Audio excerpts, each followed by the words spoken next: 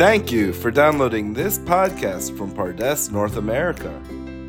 This episode of the Pardes Parsha podcast features Rabbi Brent Spodek and Professor Ziva Hassenfeld on Parshat Yitro.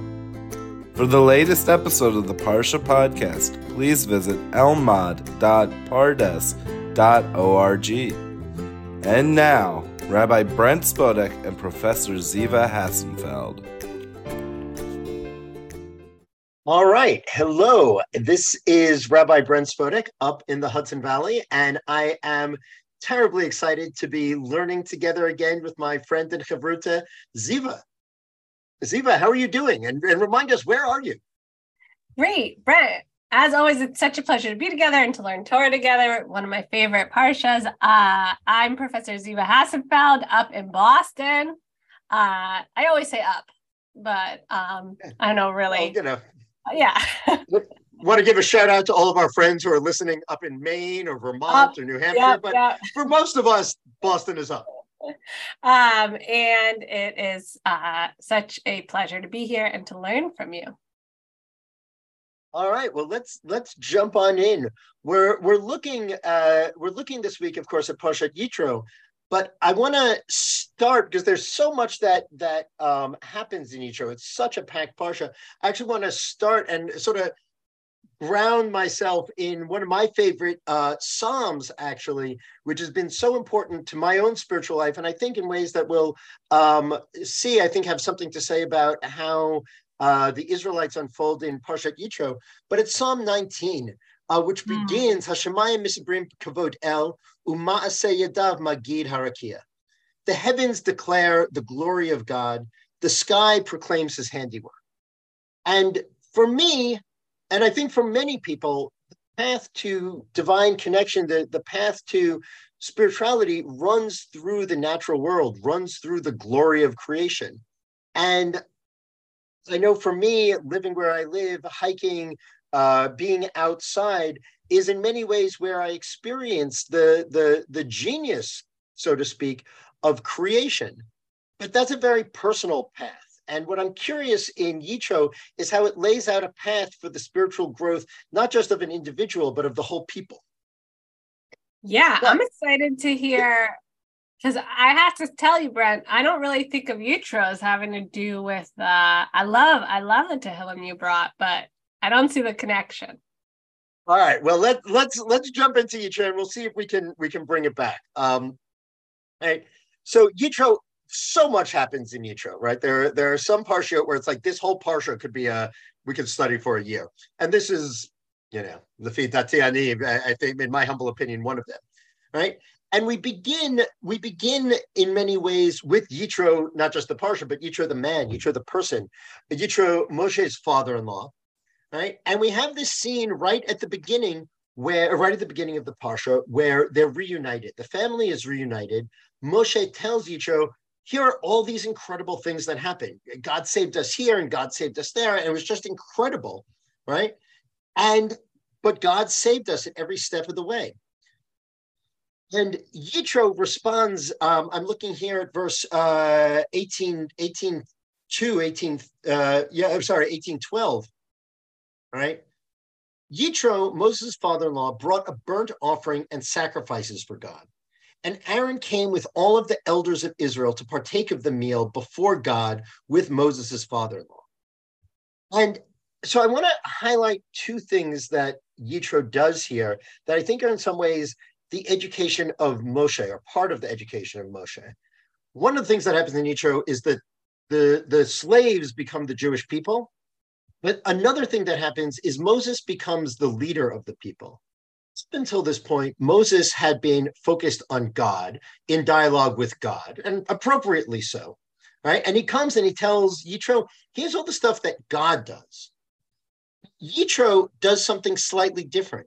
Yitro responds, right, by offering a blessing to God, right, offering a blessing to the Holy One, and also creating a meal and inviting all of the elders, right?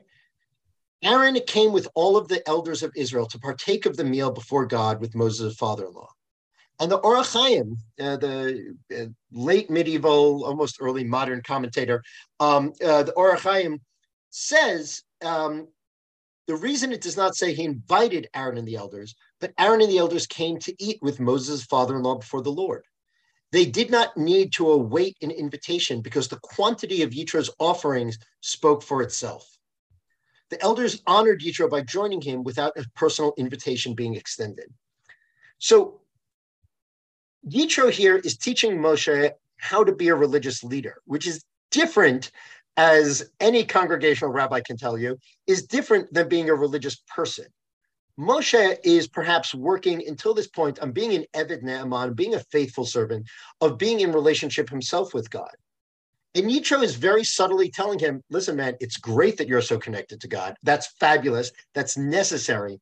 But I actually need you to shift your focus a little bit from purely Moshe and God, which is a great and beautiful thing, to Moshe and the people and God, right? You need to bring the people in. And so Yitro offers a sacrifice publicly, right, in ways that other people can enter into, and he makes space for the Ziknei Yisrael, the elders, or perhaps the dignitaries, the esteemed people of Israel.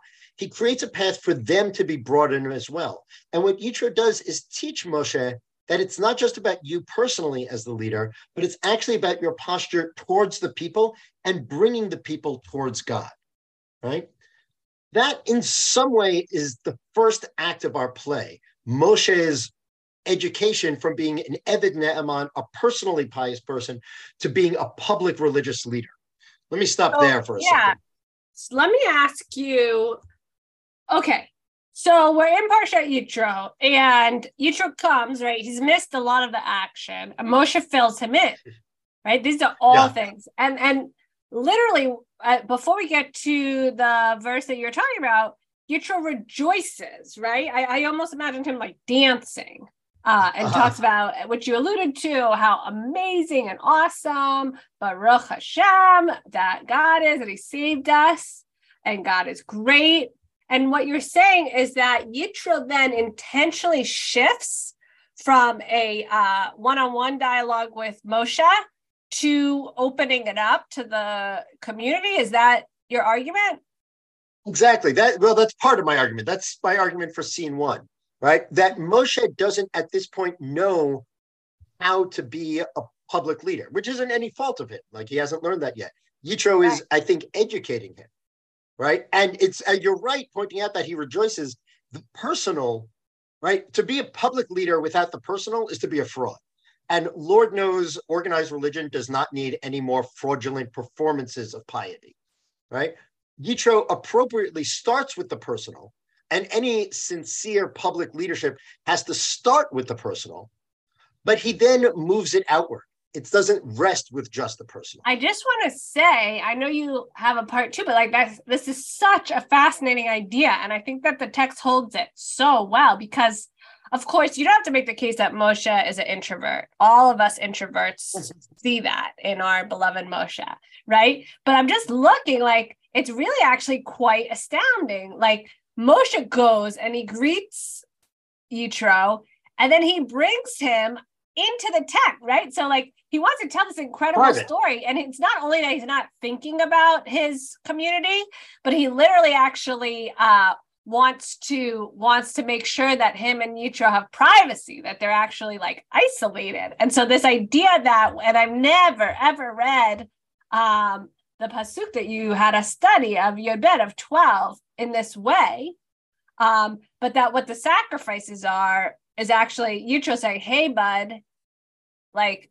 you can't just tell me this story like alone in the tent. We have to share this. I actually think the text holds it really nicely.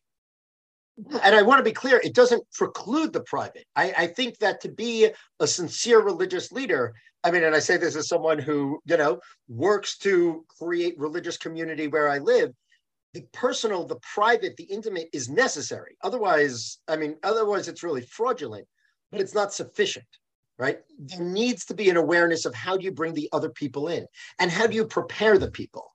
And that I want to shift, if it's all right, to act two, right? To the way the people get prepared. And I think for folks who are joining us online, who are themselves in positions of religious leadership of one form or another, right? That dynamic between the personal, the intimate, the interior, and the public, the performative, the engaging is a constant dynamic, I know, in my life, and I suspect in any religious leader's life, certainly anyone I've ever talked to. But what Yitro is doing is helping to prepare the people for what comes next, even though he doesn't know what's coming next. He's preparing the people in a certain way. So if we read a little bit further on, right, into chapter 19, Yud Tet, right? If Yud Het 18 is about Moshe and Yitro, our focus shifts in 19 to the people, right? So we have the sort of experience that, again, speaking for myself, I, as a religious seeker, as a spiritual, I don't know, seeker is really the only word, I long for, right? So here in verse 18, V'har Sinai ishan kulo mipnei asher yared alav Adonai ba'esh, right? That's what I'm looking for.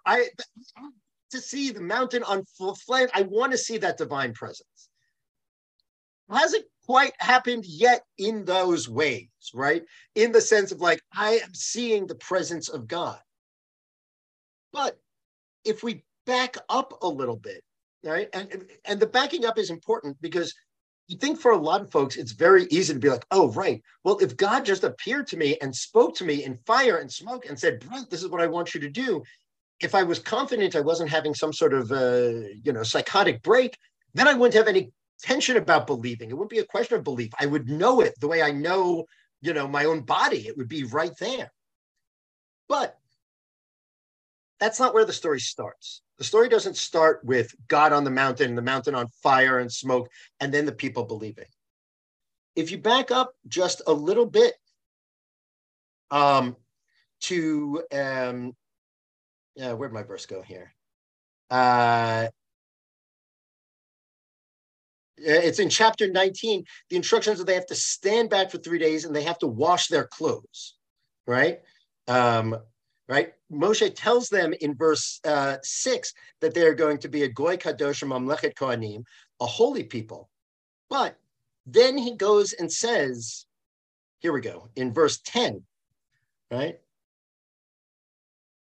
Go and make the people holy, right? We haven't yet had the fire and smoke.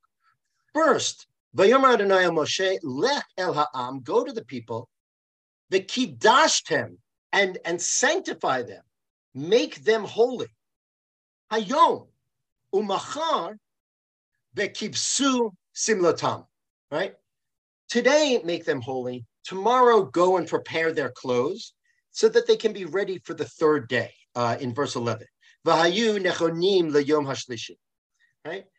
And what I'm interested in is that question of preparation, where Yitro was showing Moshe, you've got to turn to the people, you've got to help the people into this, and the people haven't had the experience you've had. Moshe, you had the burning bush, you had God speaking to you, that's amazing, way to go, but the people haven't. And so you need to do so. You need to make this sacrifice to bring the people in. And now God reinforces that instruction, that importance of mechina, of preparation, right? By saying you got to make them holy. And as part of that preparation, they need to wash their clothes, right? They need to do something in particular to get ready for what's coming next. Let me stop there for a second. How's all this landing? I like it. I want to derail you and talk about the other way they prepare, but all right. I won't. Go for it. Well,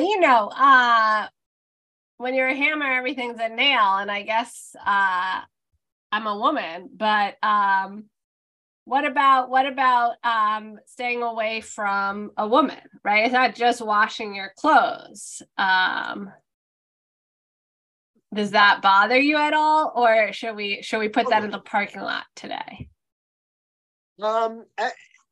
Let's spend a minute on it because it's a really important point that you bring up and a really important question of how do we as moderns read ancient texts. Should I read it? Yeah, I just want to just in case anyone is in doubt, right? So Brent, which pasuk are we in? So we're in 15. You read from us 10, but then Vayomer el ha'am hayu nechonim leshloshet yamim al tikshu el isha, which to be ready for the third day, make sure you don't go near a woman. So it both requires us to ask, whoa, who's getting ready for the third day, right?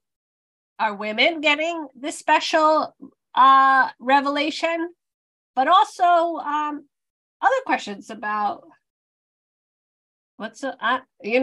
all the questions, but sort of, I can't talk about the preparation in for Har Sinai and for Revelation without thinking about that pasuk. 100%. And I'm glad you brought it. And it really brings a important dynamic. So I do want to spend a minute on this of hermeneutics, right? Which is just a fancy word for saying, how do we read these texts, right? How do we come at these texts? So the way, and this is particular to me, I'm curious how this metaphor lands for you.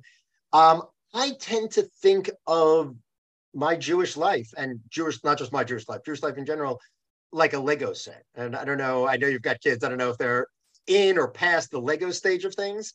My kids are actually, deeply in and out of the Lego stage. Deeply in. All right. So if they're deeply in, then maybe you have this happen, right?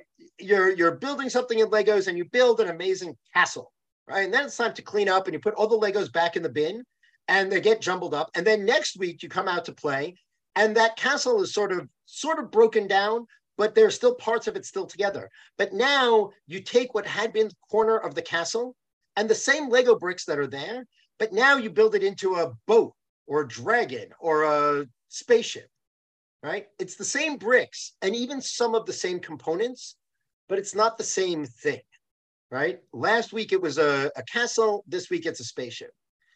And so the hermeneutic that I bring to the Jewish textual tradition as a whole is, how can I engage with these bricks in order to build a meaningful spiritual life in 2022, right? Or 2023, as the case may be, right? So, right, Rashi later on says that it's this day, Hayom, and that Sinai should be and can be every day. And I want to come back to that, Rashi. But speaking for me, the framework which says, in order to experience the divine, I have to prepare for that. That's a Lego piece. That's a little chunk of the older building that I want to carry with me into this new building, because that makes a lot of sense to me. The part that says it's only men, or it implies that it's only men, and the women not only are not part of what it needs to be preparation, they're in fact the problematic thing we, the guys, need to separate from, represents a misogyny and I'd say also a fear of sexuality that is, I think, not part of my contemporary spiritual life, and it's not something I want to be part of my spiritual life.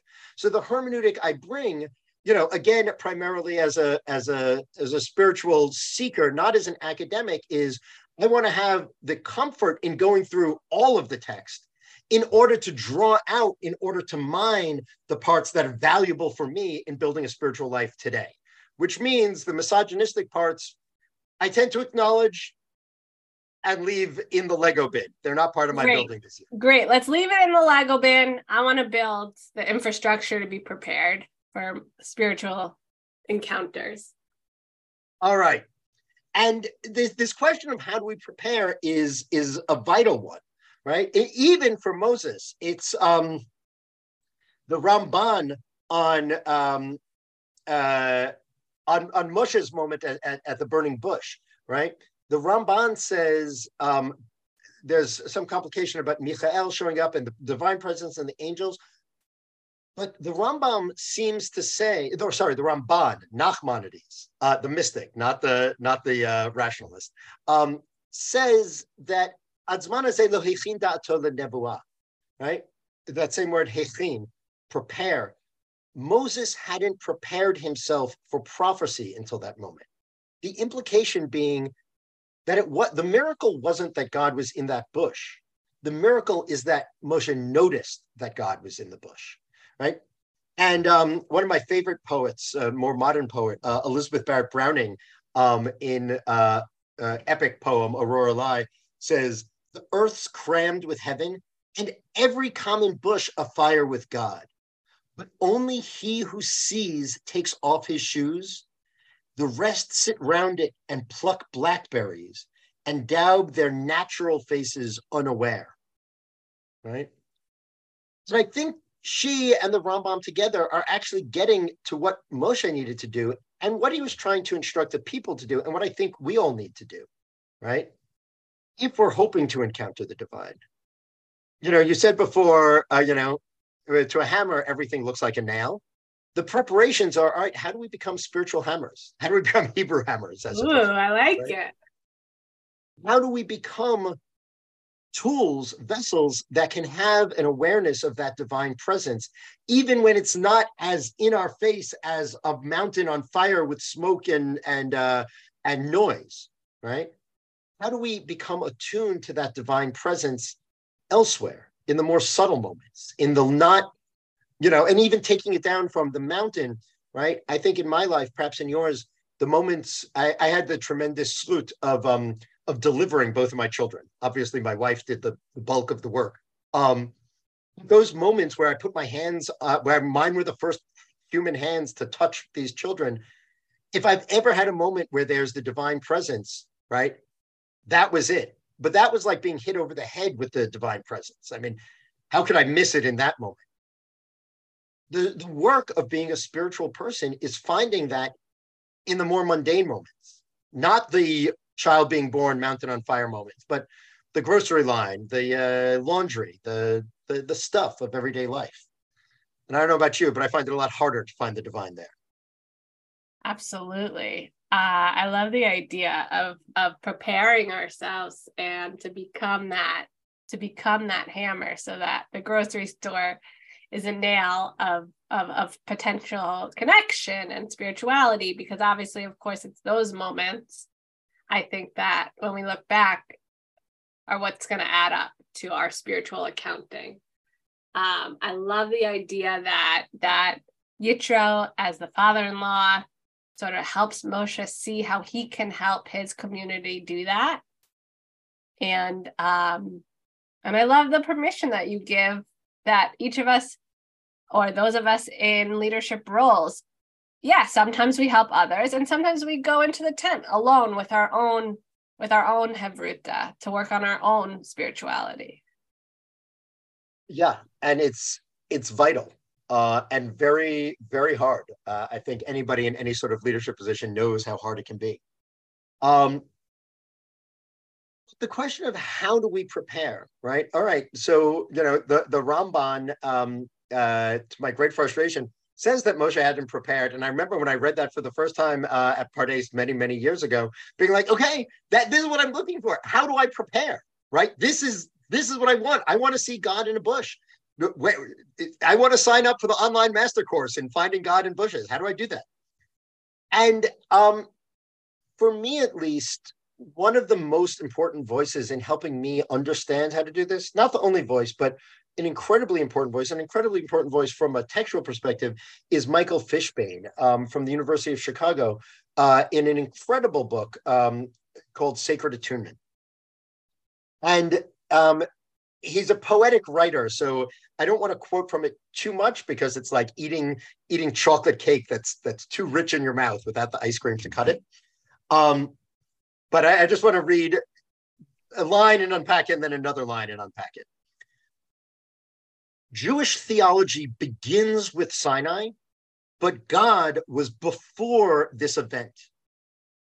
The mysterious vitality of divine effectivity was endlessly named long before Sinai, and it just as endlessly exceeded these many formulations. So what is he saying here? God is bigger than our conception of God. God is infinite. God is endless. The mysterious vitality of divine effectivity precedes our encounter with it, our attempt to name it, right? We run the risk all the time in Judaism of confusing the symbol for the symbolized, right? I'll put it in try a couple of metaphors here, right? So I'm for folks who can't see us, I'm holding up my wedding ring now. I'm happily married for 21 years, and I have a little ring on my finger. But a couple of years ago, I was showering at my gym, and the ring fell off, and I lost the ring. And I was utterly panicked. And my wife was like, "It's fine. It's a ring, like it's a, whatever, it's $100 ring. We need to replace the ring. We'll replace the ring. You're still married to me, right?" And I was freaking out because I was confusing the symbol, the ring, with what it's symbolizing, my marriage, right? I name my marriage with this ring, so to speak. And I think what Fishbane is saying here is, A, don't confuse our symbolizing with God, right? Sinai itself, let alone our reading of a parsha describing Sinai, is a marker of something, but it's something much deeper than what's represented, and it has to be. Right? It's the first part of what Fishbane is saying here. But then he gives instruction for those of us who, as much as anything else, I'll speak for myself, but I suspect you would join me in this. As much as I'm a spiritual seeker, a devotee of the divine, I'm also a devotee of our texts, right? I come to Judaism, I come to God through Jewish words, through Jewish books, through Jewish syntax, right? And he goes on to say, we rely not only on our own formulations, but on those of others as well, gathering them together in bundles of information. Tradition transmits what seems to work and marks off the imagined dangers. Teachers teach this inheritance and try to show how to think about its implications. So think of it this way. I think this is what Fishbane is saying, to use a different metaphor. One metaphor is not confusing the ring with my marriage. The other metaphor is not confusing the cookbook with the meal, right? So I've got a shelf of cookbooks up there. I can't eat any of them. The books point to an actual meal that I can eat.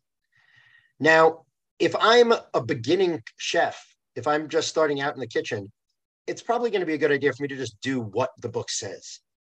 Follow the instructions in the cookbook. I've been in the kitchen a little while. I know how to, chop things. I know how to saute things a little bit. This is someone else. This is not me, but such a person could improvise off of the recipe book, could go somewhere else. And I could be like, oh, this recipe, here's a whatever, Smitten Kitchen giving me a good indication of what works. I'm going to work with it in my own way. And I think what Fishbane is saying here is that just as Yitro taught Moshe, but then Moshe had to go and lead in his own way, we need to follow Moshe, but we also need to experience the divine in our own way. We need to understand what the tradition teaches us that works. And what works for me might not be what works for you. And it behooves us to listen to wise teachers who preceded us and said, this has worked. And at the same time, just as Moshe didn't do exactly what Yitro did, and your kids don't build the exact Lego thing every week, we need to learn from the past and build what works for us, right? Because our goal isn't to read the cookbook. The goal isn't to wear the wedding ring. The goal is to get to what those things point to, which is something bigger, something beyond, something that we experience directly. Let me stop there for a minute, and then we'll see if we can wrap things up. Great. I mean, I love it. I think you've given us a tremendous number of things to think about that connect, but are also each individually valuable. I would say I love the cookbook analogy. And when I was thinking as you were talking, like what, for me, Brent, like just avoiding Lashon Hara is my spiritual way of getting to Har Sinai every day, because it's just, for me, a way to remember that everyone is B'Tselem Elokim, everyone is creating God, and they'll feel good and feel like it's bringing you closer to someone when you have a juicy story about someone else, or you're processing someone else. My throw away the cookbook and follow my own path is like every single day I show up at Har Sinai, every time I stop myself from telling that funny story, from saying that like she said something crazy, right? And so, I love Fishbane's poetic language, but I also sort of wanted to offer you my concrete, how do I do it? What do you think? Absolutely. No, absolutely. I think that's it. Taking those practices, right? One of my teachers, Rabbi Jeremy Kalmanovsky at Anshe Chesed in New York, years and years ago said, if you've learned a page of Gemara and it hasn't broken your heart, you haven't learned it right, right? The goal isn't to master the text. The goal is to master our hearts, right? Ezehu Gibor Misha Kovesh Yitzro, right? The goal is to master our hearts. The texts are incredible tools to help us do that. And I just want to pick up on one thing you said there, right? In terms of throwing away the cookbook, this is where I am a, I don't know what I am, but I'm not a new age guru. I'm very much a traditional rabbi in some ways. I have no interest in throwing away the books. I have an interest in being selective what of the books I want to take in my life, but there's tremendous value in our Jewish cookbooks. And I don't mean the cookbooks in the kitchen, but that too, right? There's tremendous value. And I know you would say the same thing, right? It's in how we read them, but not at all to throw them out. Well, throw them away because they're written on your heart. You don't need the physical copy. But now we're just spiraling into analogies. So, analogies upon analogies, a good Jewish practice. So let me bring us back, perhaps by way of closing, to where we began, which is Psalm 19, right? So the psalm begins by talking about the divine presence in the natural world, right? That first line, Hashamayim misparim kavod el u'ma'aseh yadav magid harakia, right? The natural world tells the story of the divine directly, beautifully, powerfully, right? Then the psalm ends, Yehiu l'ratzon imru fi, v'higion libi lifanecha, Adonai tzori v'goali. May, right, and note the conditional there, may the words of my mouth and the prayer of my heart be acceptable to you, O Lord, my rock and my redeemer, right? So the psalm begins with the direct experience of God's creation and saying those tell of God's glory directly. Now we end by acknowledging human language. We speak in words, we communicate through generations through words. You and I read books written by people who died hundreds of years before we were born, right? That only happens because there's language that allows us to transmit. The power of language is that it can transmit the wisdom of prior generations, the wisdom of other people. Liability of language is that it can transmit the mistakes and the errors of prior generations and other people. And so the psalm ends, I think, with an acknowledgement that the preparation, right, that Moshe wants the people to do, that Yitro wants Moshe to do, is necessary to prepare people, necessary to learn from prior generations, also carries a risk. It might not be acceptable. The words of my mouth might not be accurate. And to recognize that when we experience divinity directly in our bodies, in the birth of a child, in the mountain on fire, that's one thing. When we experience the divine, as I, and I'm sure you have, mediated through other people, through words, through language, through books, we should experience that, but hold it loosely. Recognize that they actually might not be acceptable.